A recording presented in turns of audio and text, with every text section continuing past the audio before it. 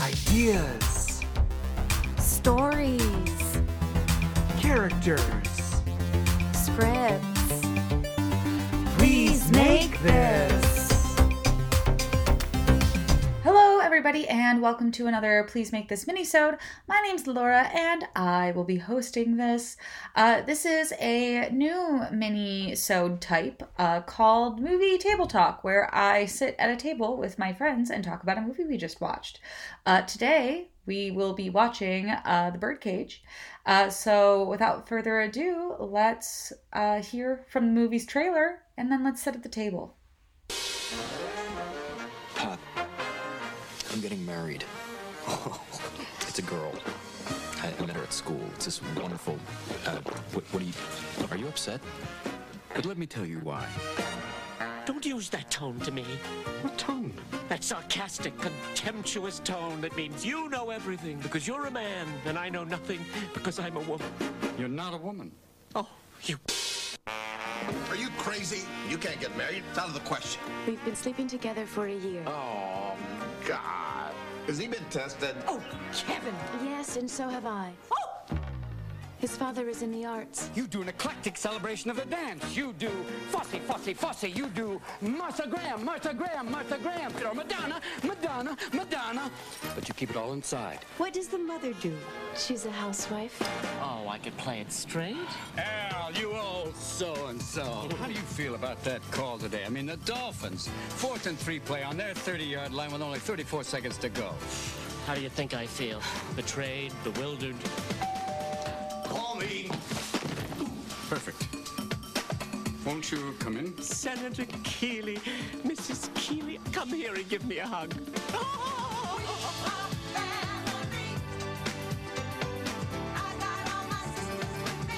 I've never felt such tension. It's like riding a psychotic horse towards a burning stable. God, it's a nightmare. Something very strange is going on.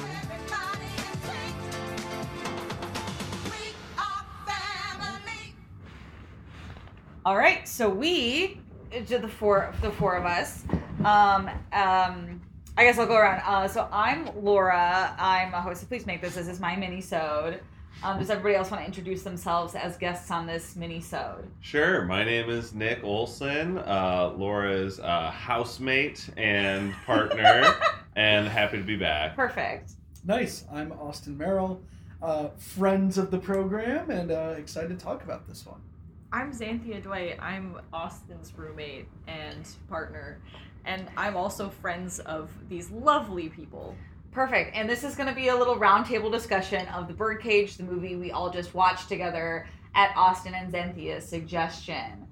So this is a 1996 film starring Nathan Lane and Robin Williams, and I'll start by saying it's an absolute delight. This is my first time watching it, and I had a blast. 100% accurate as a first-time viewer as well. Big fan. Cannot wait to watch this feature again. Wow. Yeah, as a many-time viewer, I love watching it again because I laugh like crazy.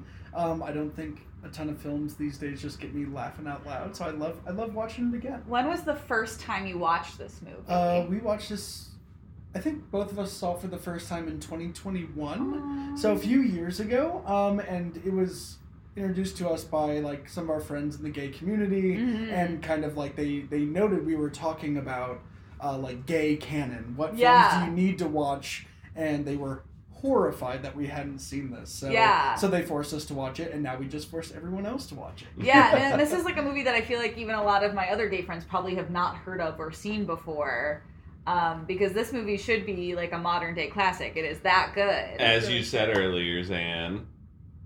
What did I say earlier about it? It should be a classic? It doesn't get the the recognition. Marketing, the marketing was awful. Like, obviously, we just read an article that, like, Oprah, during their, like, marketing tour, was trying to, like, out one of the main characters when they didn't want to come out, and Robin Williams was really protective of them. And it's, like, interesting to see this film. We're watching it. There's, obviously, the main characters are queer. We're in a queer world, right? And a bunch of straight people are walking into this queer world. And it's lovely in so many ways. but also the queerness is just the norm in this world, which I loved. It wasn't about coming out. Mm-hmm. It wasn't about a gay tragedy. It wasn't about two queer men not being able to be together because of one of them not wanting to come out. There wasn't a conflict about queerness. Mm-hmm. Yeah. It was a conflict about straight people not being able to deal with it. About accepting. Exactly. The straight people are awful. Yeah. And like, well, what I found also interesting here is that they even show on the side of the conservative family that they're just insecure. The whole first like few minutes of them when they're, you know, kind of going through the main, I don't know, dramatic scene of the who's it gonna be. But anyway, point is, I'm sorry, I've completely lost track of this one. Was that they were so insecure. And they were like, something's off about tonight, said the conservative family. And they're like, oh, it's because of our issues. They're judging us for our things. When the whole time it's all about the gay couple being kind of insecure about how their son feels about them and how they feel about each other. And being good parents. Yeah. Yeah. I don't know, it's such a family show about family for being not like family whatsoever. Yeah, and it's weird that the most problematic thing to me, I think, in today's age is the fact that they're getting married at 18 and 20. That's the conflict. Yeah. That should have been the main conflict. Not that they had to meet the families. That one is a literal teenager, a child bride, trying to get married to a 20-year-old. It would have been funny if... She's a freshman in college! Literally a baby. Yeah. Could you imagine your first semester of college and you go, yeah, I'm going to get married? Big BYU vibes. It's just the first guy you meet, too. It's just like, he's kind of hot. I mean, they're talking about the seasons change going from Ohio to Florida. This is winter break. Yeah, this is literally one semester.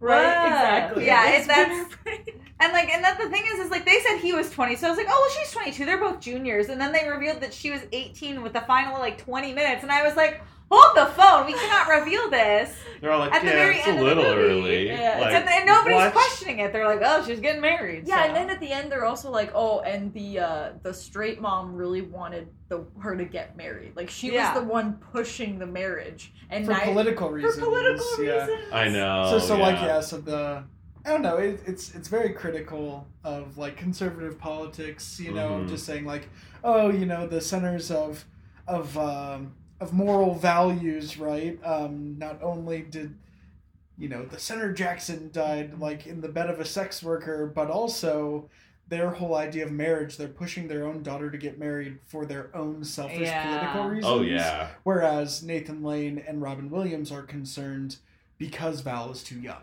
They love their son, whereas the other two parents, they never even talk to Barbara almost. It's like the Bechdel test for politics. Yeah. They don't talk to her as her own person. No, she's but an object in their political game. Yeah. So very layers. Highbrow, layered, you know, political aspects, family aspects, and also just written by some smart ass people. Also, that was right?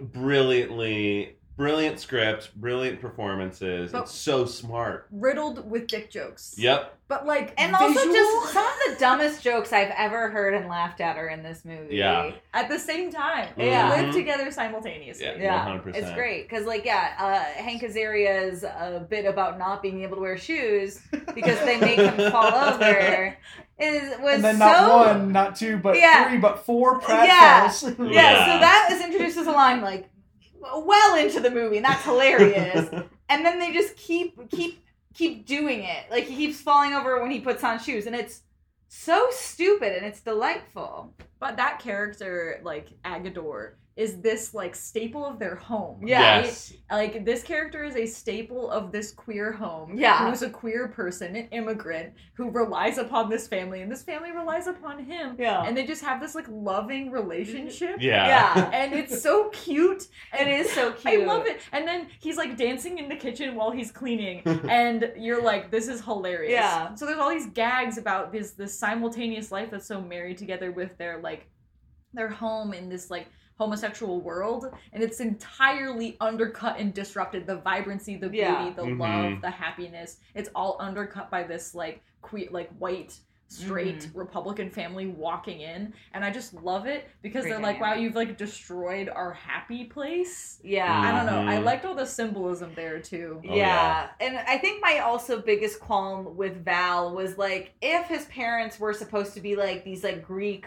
culture people, ambassadors, why couldn't they have the most artistic apartment in the world? Exactly. You know, that just felt unnecessary to me. Because it's going over the top. Because, like, yeah, they're over the top people. They're literal cultural ambassadors to a European country.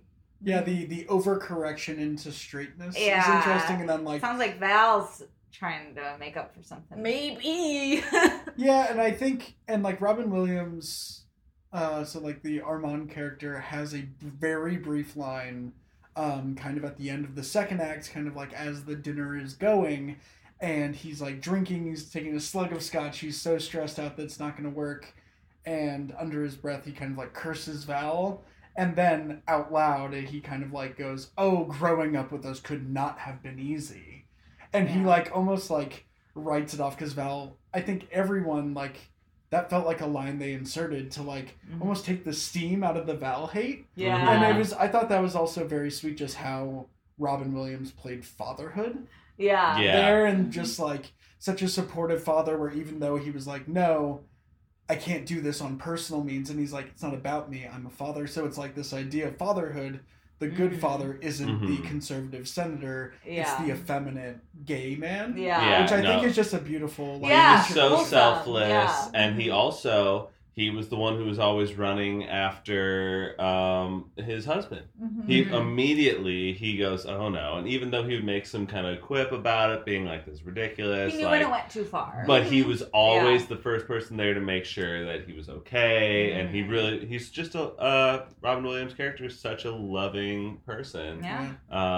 And it was really sweet to watch. I think it's great because in the 90s and the early 00s, we see so many films, straight films, with the moral panic of divorce, where the couples are divorced, whether it's Liar Liar or Yours, Mine, and Ours, or like there's so many films about divorce that we watch that are like, Die Hard is all about the family. Oh yeah, that is about divorce, isn't and it? so many of these films that are iconic to us as a society all have to do with reuniting the nuclear family.